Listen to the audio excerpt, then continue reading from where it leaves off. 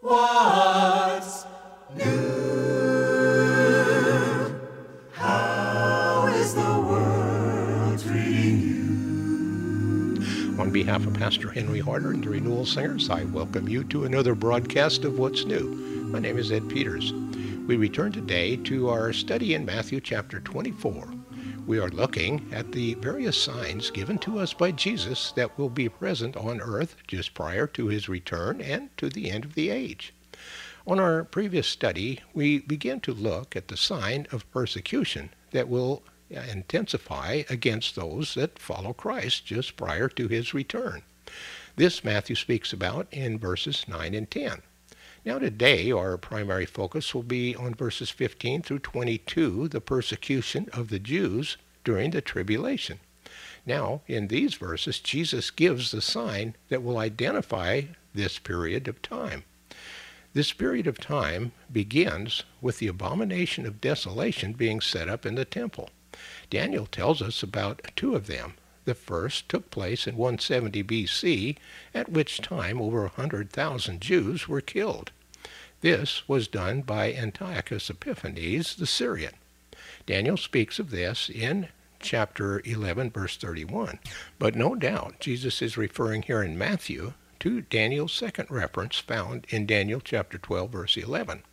It may well be that this abomination of desolation will be an image of the Antichrist that will be set up in the temple, which will be rebuilt at the time of the tribulation. Now here, once again, are verses 15 to 22 of Matthew chapter 24, and they read, So, when you see the abomination of desolation, of which the prophet Daniel spoke, standing in the holy place, let the reader understand, then those who are in Judea must take to the hills. If a man is on the roof, he must not come down to fetch his goods from the house. If he is in the field, he must not turn back for his coat. Alas, for women with child in those days, and for those who have children at the breast. Pray that it may not be in winter, when you have to make your escape, or on the Sabbath. It will be a time of great distress. There has never been such a time from the beginning of the world until now, and will never be again. If that time of troubles were not cut short, no living thing would survive. But for the sake of God's chosen, it will be cut short. Every eye shall see, every knee shall bow, every tongue shall confess to the glory of God that Jesus is Lord. He is Lord.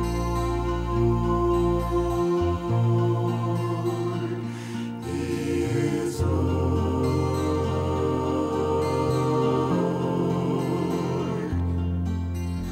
Every eye shall see. Every knee shall bow, every tongue shall confess to the glory of God that Jesus is Lord. He is Lord. He is Lord. He is Lord. He is Lord. He is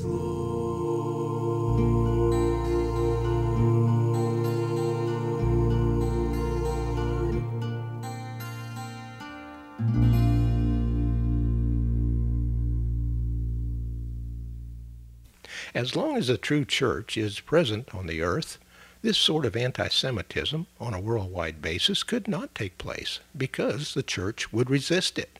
No genuine believer in Christ could hate the Jews. It is an impossibility. So, as long as the true church is in the world, there won't be worldwide anti-Semitism. It will break out after the church has been removed at the rapture. Now, here with our study is Pastor Henry Harder. Jesus spoke to his disciples about the close of this age. Among the signals that might indicate to the people whether the end might be close was the sign of increased persecution of his people, and perhaps also Gentile Christians. I believe that a short time before the Lord returns to establish his theocratic reign, his utopia on this planet, Satan will bring on the scene his masterpiece, who will be everything Christ isn't. He has been called the Antichrist. At first he will appear as though he will solve all of Israel's problems, and he will be accepted as a great benefactor and ruler. But soon it will be obvious that he isn't the Messiah, and Israel will turn from him and turn to the one they pierced, as Zechariah put it. They will turn to Christ the Messiah and Jesus. Then will come to pass the words of Paul in Romans 11:26, all Israel shall be saved. This national salvation will signal the greatest persecution upon God's people that this world has ever known. That takes place in the closing years of this age. The intense persecution of the Lord's race as a result of their collective recognition of Jesus as the Messiah will again scatter them worldwide. Evidently, one of the great incentives that will turn the Jews to the Savior is the desecration of their temple by Christ. This evil and makes it the center of the worship of himself.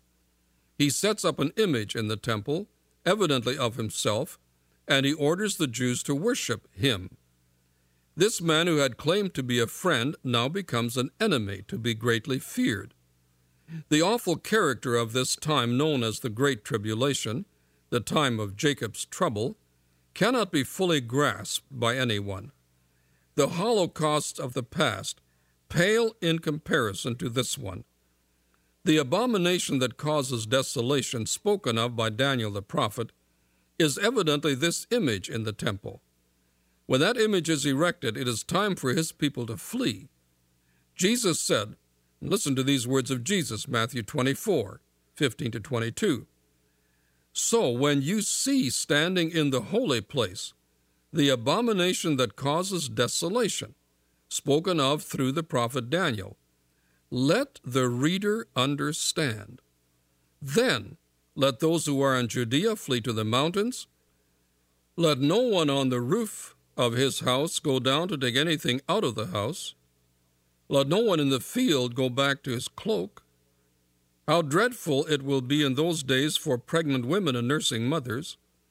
Pray that your flight will not take place in winter or on the Sabbath, for then there will be great distress, unequaled from the beginning of the world until now, and never to be equaled again. If those days had not been cut short, no one would survive. For the sake of the elect, those days will be shortened. I focused on several points. Jesus referred to Daniel and used a phrase which that prophet used several times. The phrase, the abomination that causes desolation. Then Jesus adds the words, let the reader understand. Evidently, this is the meaning of Daniel's words. Jesus interprets that difficult phrase. From Daniel alone, it's difficult to conclude precisely what he means, but Jesus clarifies it. Since Matthew was writing primarily for a Jewish audience, they would be interested in Daniel. By inspiration of the Holy Spirit, Daniel was able to focus on a far-off event when Satan's great counter-Christ would erect this image in the holy place and totally desecrate the temple. When that happens, his people are to evacuate the city and the country and flee for their lives. The terrible persecutions of his people will then begin. Other Bible writers describe these in more detail than Matthew. The events of AD 70, when the temple was destroyed, were devastating, but they do not begin to compare with these times at the end of this age. Then Jesus makes an incisive statement. He says, if those days had not been cut short, no one would survive. But for the sake of the elect, those days will be shortened. Those terrible closing days of this age are due to sin, particularly the sin of rejecting God's Son and our Savior. It is sin that brings the world to the point of global suicide. Sin always does that. Towards the end of history, it seems that God will gradually withdraw his protecting hand and allow sin to have its destructive way in our world. Sin rapidly moves the world to self-destruct. That's the nature of sin. Sin is a destroyer. John wrote in Revelation 9:11 that the name of the king of the abyss was in Hebrew Abaddon and in Greek Apollyon. These words in both languages mean destroyer. That's what Satan is, and that's what sin does. And when God removes his protecting hand and allows sin its way, it begins to destroy this world. Satan's counter-Christ brings the world almost to its total demise. But before that happens, Christ returns and stops the process. That's what Jesus means by the words, "If those days had not been cut short, no one would survive." This period of intense suffering of the people of God has an end. For the sake of the believers, Christ steps in and stops sin's destructive process. God is still in control. Satan and sin will not totally destroy his people and our world. He'll try, and he'll almost succeed, but God brings things to his close. God is sovereign still.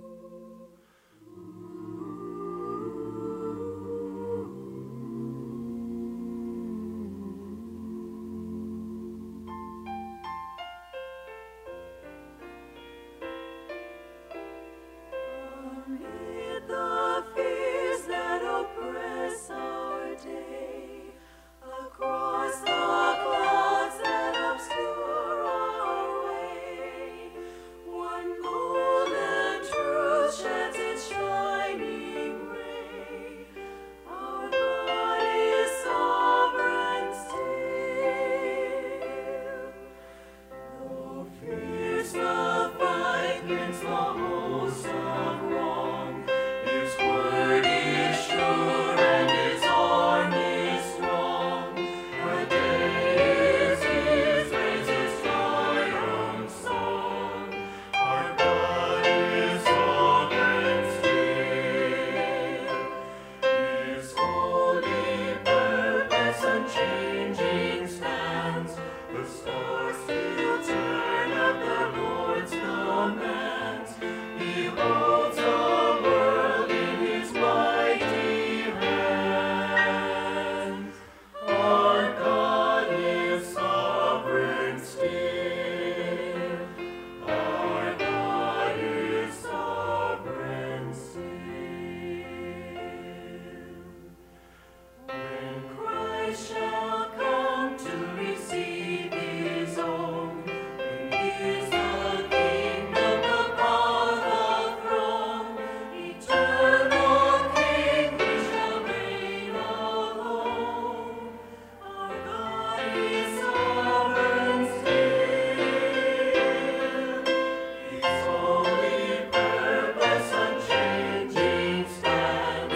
The stars still turn at the Lord's commands. He holds the world in his mighty hands.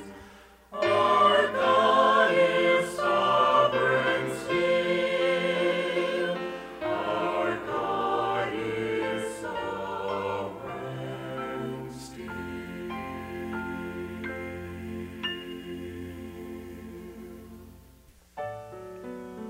What's New is a radio production of Creative Encounters. Our mailing address is Post Office Box 848, Shafter, California, 93263, USA.